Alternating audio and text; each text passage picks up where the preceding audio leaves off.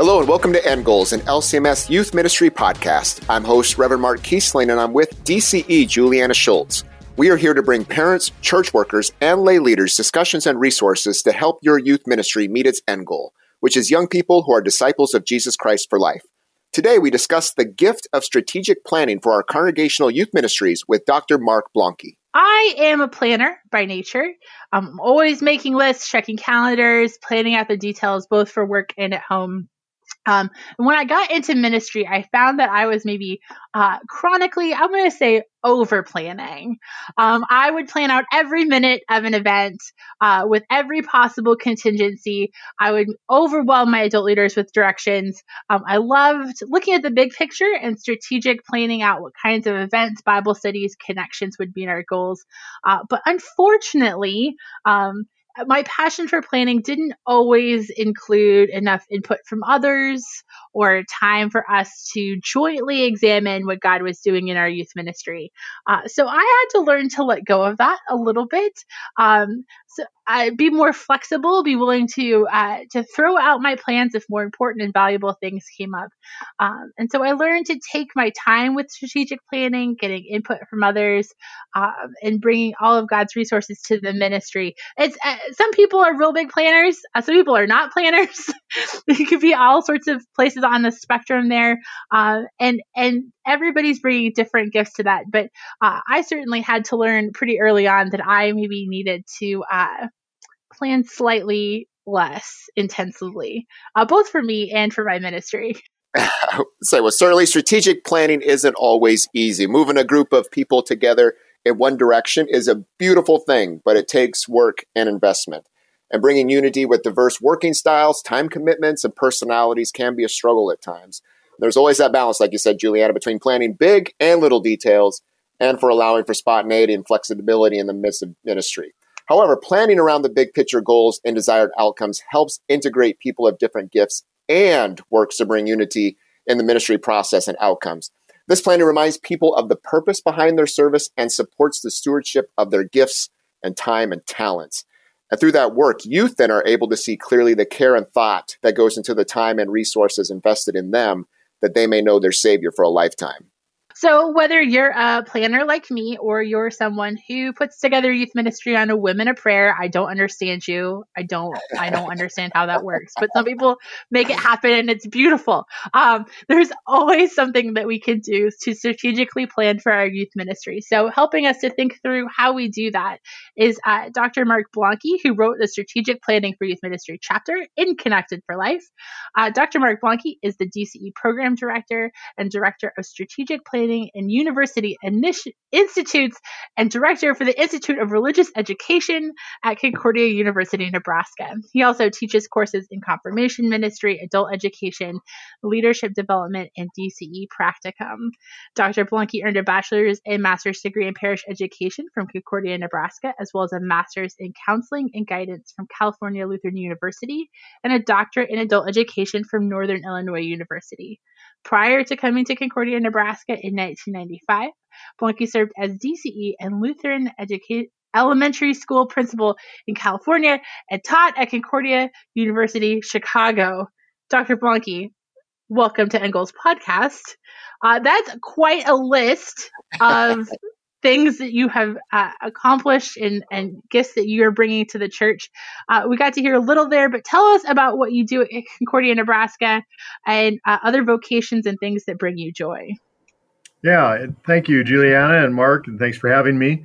The opportunities that I've been given are mostly by the grace of those who work with me, who are willing to allow me to do strange and sometimes ineffective things. But right now, I spend my energy kind of working on a team for our DCE program. Spend most of my time is working with students who are just exceptional in most ways. And there's always a couple of glitches, but they're great people.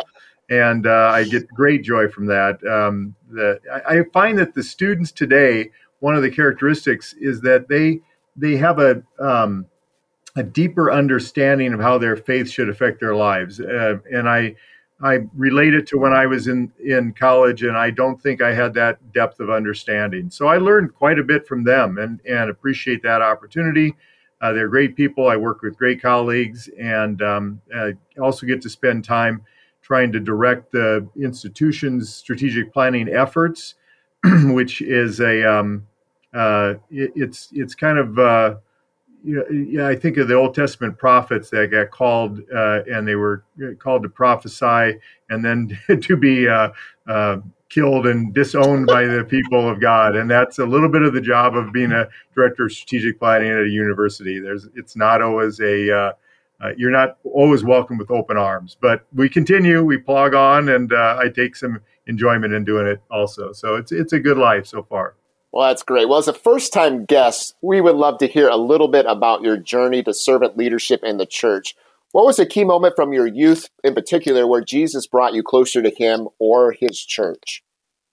Yeah, I had some chance to think about this. I saw this question. I appreciate you giving me a couple of the questions in advance. And so I thought about this, and I kind of have weird components to tag on to.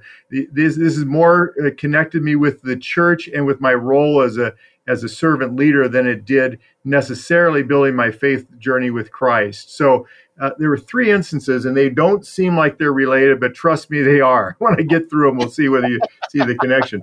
First one, I had a very active senior high youth ministry that I was a part of in my church. My dad was a pastor, and the youth ministry program at the church in San Jose is where I grew up, was a great experience. And there was a retreat that we were on. I think I was a junior at the time. And at that retreat, there was four of us that had been good friends for 3 years. It was a snow retreat. We just rented cabins up at Lake Tahoe. And as we were getting ready, as everybody's figuring out where they were going to stay, 2 girls and 2 guys, myself being one of the guys, were good friends, had done everything together, just friends. It was all completely platonic. And we asked one of the leaders, we said, can we stay in the same room? And so there were 2 queen beds in this room, and my male friend and I would sleep in one bed, and the 2 females would sleep in the other. And at that experience, that counselor, who was probably just at their wits' end trying to coordinate all of these kids, we had too many kids show up and too small of cabins, said, yeah, okay, you can do that, but I'm going to trust you, and it's up to you guys to be appropriate. And we were appropriate, and we reflected on it several times. We said, I can't believe they let us stay in this room together. We just were shocked by it. Now, we had gone camping together and stuff. We had been in many situations where we had had that opportunity, but for our church to do that, we felt we were really given some authority, some responsibility that we hadn't had before. And now I want to give a caveat here. I am not advocating this as a standard operating procedure as you're out there, but it was a significant point for us as juniors in high school to get that opportunity. Then shortly after, I was on the board for the youth, and they needed to raise money. It was a fundraising plan, and they didn't have an idea of what we should do. And I came up with the idea that we should do a ping pong-a-thon, where we'd play ping pong for 24 hours and raise money through that. One of the pastor that was in charge of the youth ministry program said, that sounds stupid, but if you want to do it, you can do it. And I thought, sweet, this is great. And so I was in charge of it because everybody else thought it was a dumb idea, and I was in charge of it. It was very successful. In fact, they did it for 4 years after. Every year they did a ping pong-a-thon. The third one was it was a Lenten service, and the youth group was tasked with putting together something for that service. This was in the 70s when there was a lot of people objected to drums and guitars and everything else in the church. But we went whole hog on the drums and the distortion bars, and it was really rock and roll, right, at this church. And people got hacked off about it and were angry, and there were meetings called, and everybody got together. And the pastoral staff, who had screened what we were going to do in advance, really stood up for us and said, look, the youth are a part of this congregational ministry too, and they took this on, and we're backing them. We're supporting them. So all of this formed for me this connectedness with the church. I found out that they trusted me, right, to be an adult, to act like an adult. They released to me to do things. And when I perhaps screwed up or we went off the tracks a little bit, they backed me. So that endeared me to the role within the congregation. And then I got to Concordia, and I looked for this book. I had this book when I was in class. It was called Let My People Go. And that's where it came together. This book, which was written in 1980, I forget what prof even used it, but it talked about the priesthood of all believers and the role of the church to help equip people to be active in the ministry that God has already given them. And that, boom, it put it all together. And I thought, here's how these incidents had built up to a point where I decided to be in professional church work and was able to see the connectedness with God's plan, which was to have his people active in his ministry and not just recipients of his ministry. So kind of a weird, diffused way of getting to where I'm getting. But those instances really were transformative in many ways for me in terms of understanding my role as a part of Christ Church. So, for what it's worth. But don't allow your youth to sleep in the same room. I want to make sure I'm clear about that. But it just worked in that instance.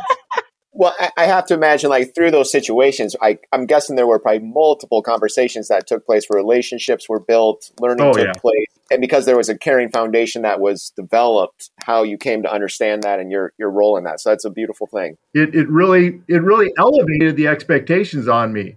I mean, I needed to live up to those expectations by being appropriate. And so that's why it worked for me. I think part of that is that it wasn't just a program that, like, we put you in a leadership program and we did that, but we created an environment where you knew you were trusted, you knew you had the ability to do things, you knew people had your back. And so that could look like a lot of things in a lot of congregations. I think we get very caught up in designing a program that does those things when, in fact, sometimes it is just letting a kid go, like, I think that's ping pong-a-thon's a dumb idea, but sure. I mean, feel free. and allowing and releasing them and having their back, I think all are really, really powerful pieces. And we'll talk a little bit later. You get into how you might, incorporate some of those ways of giving meaningful input and leadership to your teens as a part of this chapter. But to kind of get us started, not everybody is going to do the same, maybe intense level of planning for every second that I typically do, and that annoys most of my leaders. But you're probably choosing curriculums, games, programming that you hope connects young people to the gospel. So tell us a little bit about what is strategic planning for youth ministry, and how is that different than just event planning? Yeah, thank you. Yeah, I don't want to be accusatory here, Julianne, but not everybody's OCD, right? So it's fair. Fair.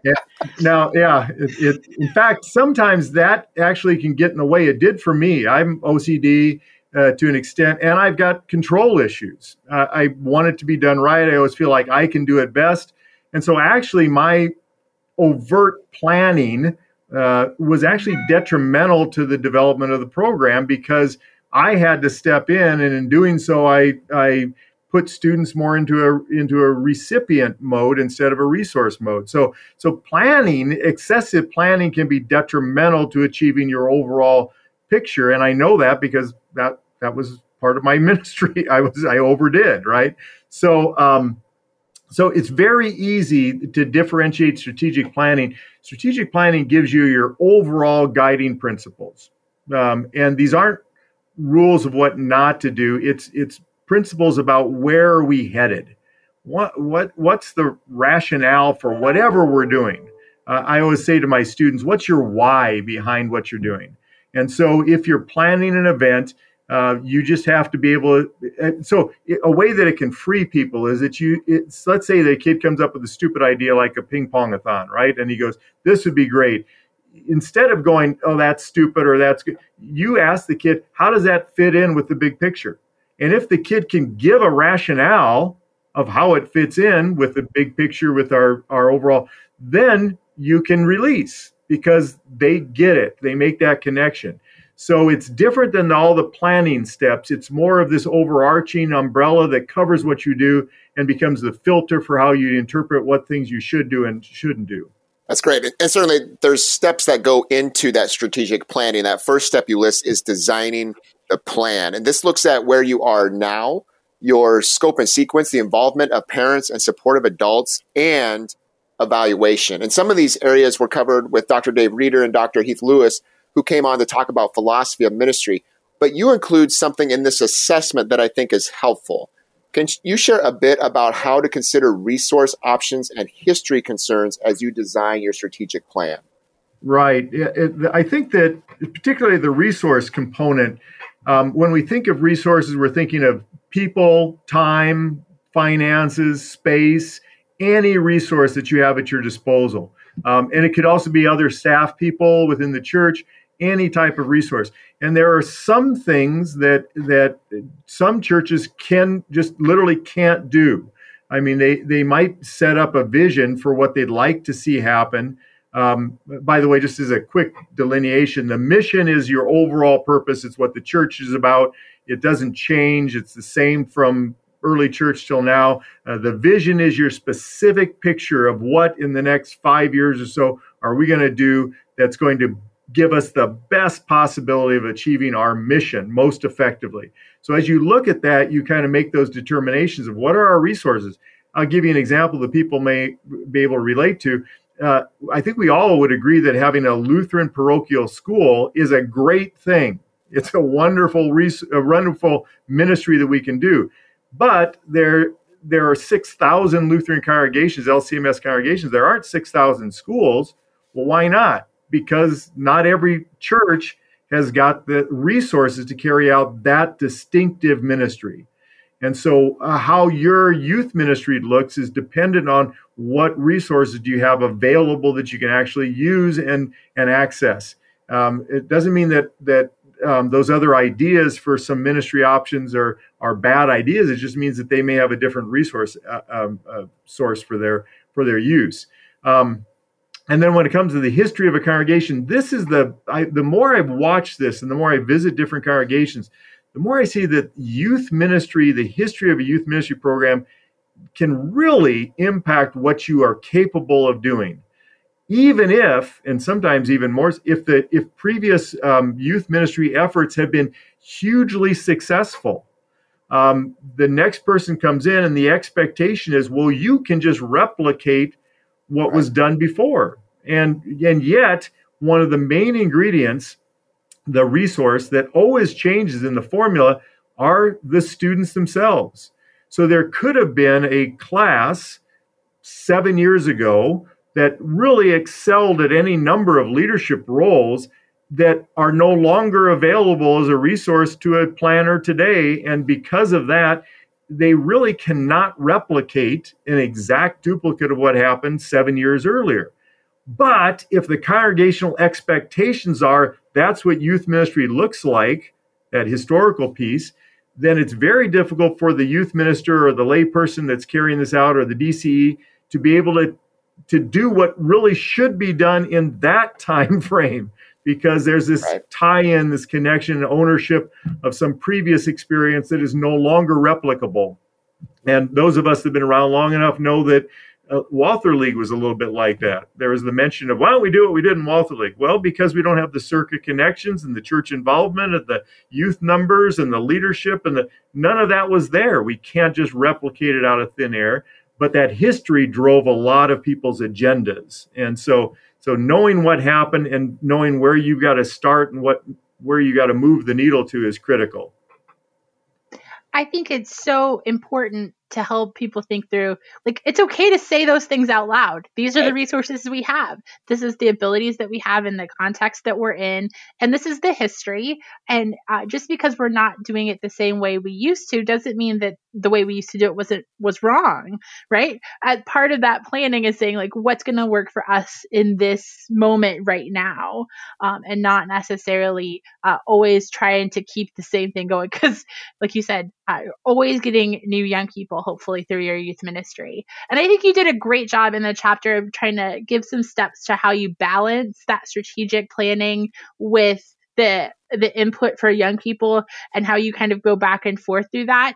So what are some things to remember when you're trying to balance youth input with kind of your bigger ministry goals and planning? Yeah.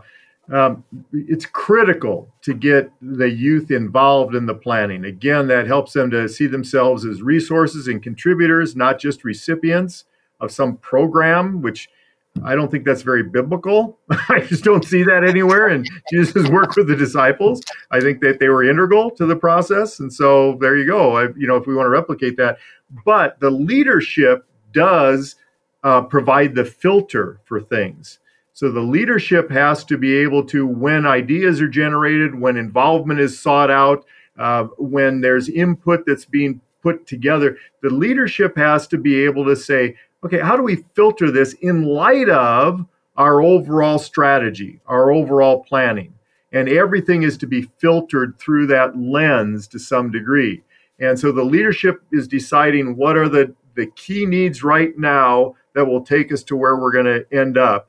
And then how do we manage those other ideas and the other input? So it's critical that the leadership have the understanding of where are we headed, because in doing that, they'll be able to better filter ideas and input, as well as involvement of students in events. What events are important? Why are we doing what we're doing? So critical that the way that I always try and make it easiest for anybody, and this is a simple thing that usually gives people clarity, is for the leadership to determine how do we want someone to be different after participating in our youth ministry program for 4-6 years, whatever time they're in there. We're talking about discipleship formation. That's kind of clear from much of the research. That's what people say is what youth ministry should be focused on. Okay, so imagine you've got Johnny and he's an active member in the church. He's going to worship. His parents are members. They're active. There's stuff happening in the home. But he doesn't go to your youth events or youth activities. And meanwhile, you've got Jane. She's also active, has all that, but she does participate in the youth events. Okay, how are John and Jane going to be different at the end of that 4 years? And if you can't delineate how they're going to be different, then don't have a youth program. It's not biblical that you have to have this. So if there's no difference in Jane after 4 years of active participation in the youth ministry, then she didn't get anything from it. And if there is a definitive difference between what she knows, understands, or can do, then that's your product, that's your end goal, and then everything's filtered from that is where we want to aim at. That's what we want to do. How is it getting someone closer to that end goal? I know it seems works righteous related. It's really not. It's education related. Every education project always has an objective that they're aiming towards. So, but for anybody, just sitting down, if you're a layperson, sitting down with the pastor and saying, hey, what do you think an active, growing, maturing disciple at age 18 should be able to know, think, and feel and do? What does that look like? Pastor gives you a list of 9 things. Great. There's your product. That's your end goal. That's where you're aiming at. It does not take a consultant and all sorts of resources and things. Just talk it out and see where it goes. Well, I think the beautiful thing of having those conversations too, not just in your youth ministry, is it then has those conversations to the wider church too, that hopefully kind of all your educational opportunities, ministries are having those same conversations, and hopefully some alignment, not just in your youth ministry, but in what your congregation's doing. Yeah. Oh my gosh. In adult ed, we've got people who have attended pastor's adult class for 14 years. And I call them constipated Christians because there's a lot going in, but there ain't nothing coming out. Right. And so that's what's the goal? They're enjoying their time with pastor. Is that the goal? Great. That's fine. But are you supposed to be producing something that they're capable of knowing better, feeling differently, or doing differently? And that's kind of what education focuses on.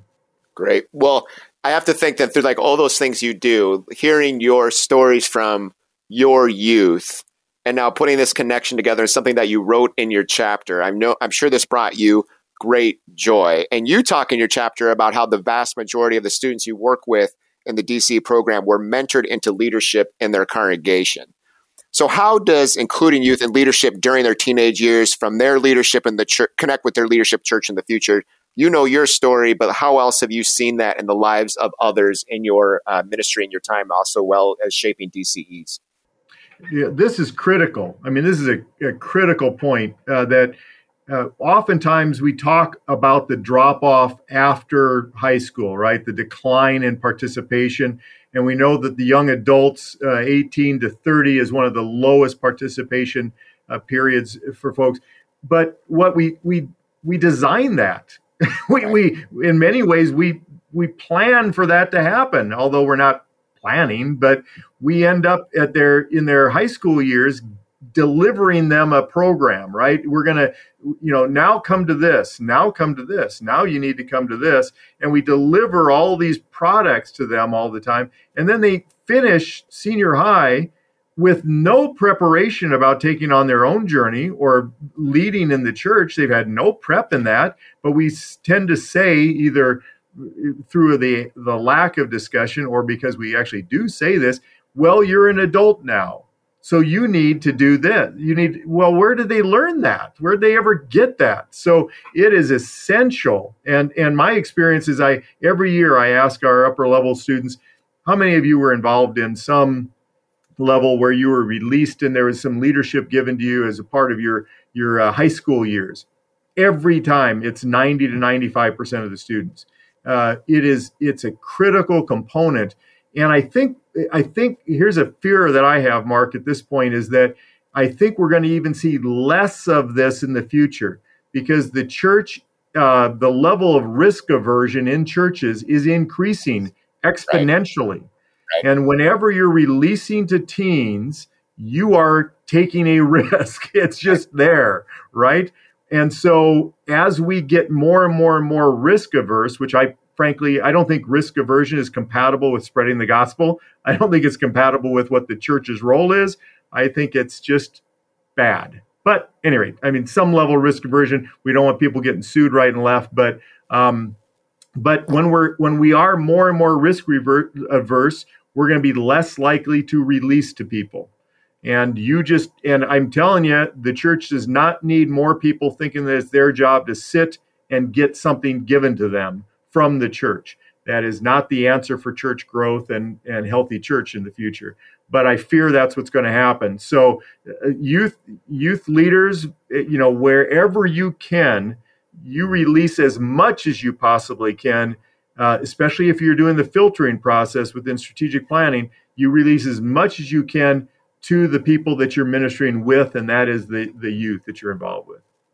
I can remember well at a conference we had, practitioner spoke up and said that one thing that changed their youth ministry about how to connect with their kids and to, like I said, release them and give them responsibility was when my 16-year-old youth are coming to me and say, the church doesn't care about me. I close down McDonald's every night. I'm responsible for that. And I can't do anything in the church. I'm not given any responsibility. That they're like, oh, we completely shaped what we did when we want the church to be the place that's encouraging them to be leaders and understand vocation. And here they're getting more of that out in the world than in the church. And they completely flipped how they talked about that in their ministry. Yeah, I think that was me that said that, Mark, at that meeting. I don't know. I always use the McDonald's example because I've had kids that have been. Okay. It might have been. Yeah, they've been 17-year-olds, and they go, hey, I got to manage the till. I'm in charge of 3 volunteers. We're working with a fat fryer that could burn out your skin off in a minute, if you accidentally do it wrong. And I go to church and they tell me, well, you're too old to acolyte. As low level as that is, most high schoolers can't acolyte. What else do? They don't have anything. And yet they're told that this is the most important aspect of your life. But yet, we don't want you to do anything. It's just, it's wholly detrimental to do an effective youth ministry. And it just can't be consistent with any, in my mind, I'm sorry, I speak with broad generalizations. I don't know how you could have that be consistent with an idea that we're doing discipleship formation. I mean, Jesus let the 70 go out, just kind of like, hey, go out, do some stuff, come back and talk about it. What the heck? And And so where do we build that in? And we forget that the disciples were young. I mean, they're, 17, 18, 19, they're fitting into this. We got people going into the military at 18, given $1 million equipment and saying, hey, other people's lives are at risk, but at church, you can't be in charge of a fundraiser. I mean, come on, we gotta get the picture here. That's something that needs to get some reality going. So. Well, and I don't think it's a surprise that every time we ask somebody who comes on the podcast, tell us about, a critical experience in your youth ministry, that most often when they're talking about leadership, they're like, well, my youth leader let me do this really risky thing, right? Exactly. Or took this big risk on me, right? We talk about that all the time. I could do that in my own story, right? Like they took a big risk on me, and that paid off in not just that moment and not just for that congregation, but for every future congregation where that person went on to serve. And for those that are called youth work or called workers now, like it pushed them into full-time ministry. And so I don't think we can ignore that that's a through line in a lot of these stories is churches that were willing to take that risk on young people. Just to follow up on that real quickly, I think it's because it's essential if you're developing disciples. I think that this, running plays and actually doing stuff with your faith journey it's not the outcome that you're aiming at. It's a part of the process of becoming. It's essential to get you to where you need to be. And so it's not just coincidental. It is an essential part of if we're going to develop disciples, including adults, right? It's adults fit into this too. So. No, great thoughts. So we're talking to a lot of lay leaders on the podcast who are looking at strategic planning. Maybe this is all a little bit overwhelming for them as they're trying to think about how we create a strategic plan for their youth ministry. If you had a piece of advice or a first step for a lay leader who's listening, who's not sure where to start on this, where would you have them start, or what kind of advice would you give? Have some essential conversations on how do we want Johnny to be different after participating in our youth ministry program for 4 years. It's a simple thing. What I find, though, when I get into other congregations is it nobody's done it. I don't know why. Nobody's asking that question, and I don't understand it. But having those discussions, in fact, if you'd have disagreements about how Johnny should be different, that's great. That's extremely healthy. So for the layperson who's going, man, I'm already putting 5 hours a week into this and I'm working full time and I got 3 kids at home and stuff. Just ask the students, what do you think this program should accomplish? How do you want to be different? How should people be different after participating in this? Talk to your pastor. Go to the scriptures, for heaven's sakes. What is it that, are the fruits of the Spirit? Is that how they're to be different? Are they, what does it look like? There's all sorts of scriptural references that give you clarity about here's what a disciple should be able to, even to go into Timothy and to look at the definitions of what a pastor should have and what overseers should have. What are those characteristics, and are we working towards those? And once that gets ingrained in people's heads, it becomes really not that difficult to look at everything you do and go, okay, well, tell me how this is going to get us there. And if they can't, and there may be those times where you go, look, we're just going to go down and do some snipe hunting because it's just funny. Yeah, we just think it's funny. Let's just do it. Great, go do that. But don't be expending 70% of your youth group budget to do a snipe hunt. I'm probably aging myself here, or speaking my age. I don't know if anybody even knows what that is anymore. But don't do all your energy on those things. How are you going to put the predominance of your energy on the things that are most important to get Johnny to where you want him to be at the end of 4 years?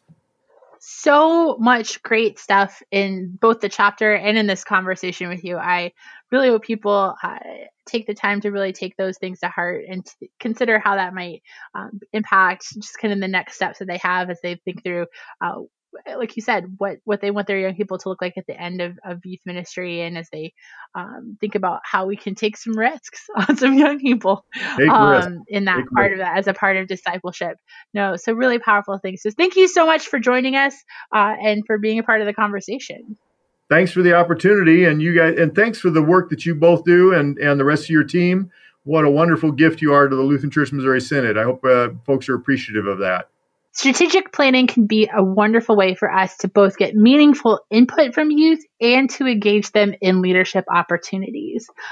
Both of those are parts of the 7 practices of healthy youth ministry and are incredibly valuable, as you heard us talk about, for young people to both feel like they are heard, that they're listened to, that they're respected, that they're trusted, and also that they have the ability to try new things and to lead within that context. You don't really need a program to make that happen. It's often just a matter of trust and release to help them serve and use their gifts and skills. And that can feel really risky, but God uses those opportunities to develop young leaders who can serve and grow in the church for a lifetime. So when planning can be a powerful tool, in the end, it's God's work and it's His gospel we proclaim. I appreciate Dr. Blanke's message about how planning keeps us focused on the end goal of your ministry. We say on the podcast that our end goal is young people who are disciples of Jesus Christ for life. In your contest, you might have more specific end goals that align with discipling young people, and your planning can help bring clarity and cohesiveness to your programs, your activities, and those interactions. And in your own way, you articulate your hope for how the Holy Spirit will use your congregation's resources to help young people grow and be transformed by Jesus. And it's a wonderful conversation about how young people think and they live and they love differently from when they start in your ministry to the end. It's always great when a guest says end goals. It's like when somebody in a movie says the title as a part of the script. It feels right, and that's ultimately I love that. That's why we called it end goals. So there is that end goal that we have, and it's not just youth ministry for youth ministry's sake, but we want young people to be disciples for life. So some closing questions for you to consider as you do that. How can your strategic planning connect your philosophy of Christian education and your philosophy of youth ministry and your volunteer recruitment and your teaching and support? Also, how are you incorporating youth's input into your strategic planning and engaging them in leadership opportunities? And then how do you want youth to be different after they've been in your youth ministry? What kinds of decisions do you need to make, or risks do you need to take in order to get them there? We will continue to keep you in our prayers as you go about strategic planning for your ministry and answering hard questions. There's been a lot of challenging stuff in the last few episodes, and I know that can kind of seem overwhelming. Thinking about philosophy and teaching and volunteer recruitment and setting goals can all feel a little out of reach when you're just trying to keep your kids connected to the church and to God's word in some way. Know that this doesn't rest on you. Even our best laid plans don't earn us salvation or guarantee that young people are going to stay in the faith. Ultimately, youth ministry is God's work. And it's always a good reminder that even our best laid plans can go off course, but we have a God who works powerfully through us and sometimes despite us. So go knowing that God is working in and through you, that God is going to powerfully work in and through His word to care for the young people. And every little step you make can make a big change. End Goals Podcast is a production of LCMS Youth Ministry and KFUO Radio. To find out more about LCMS Youth Ministry or to find links to resources mentioned, go to kfuo.org/youth ministry. Thank you for listening and caring for the young people of our church.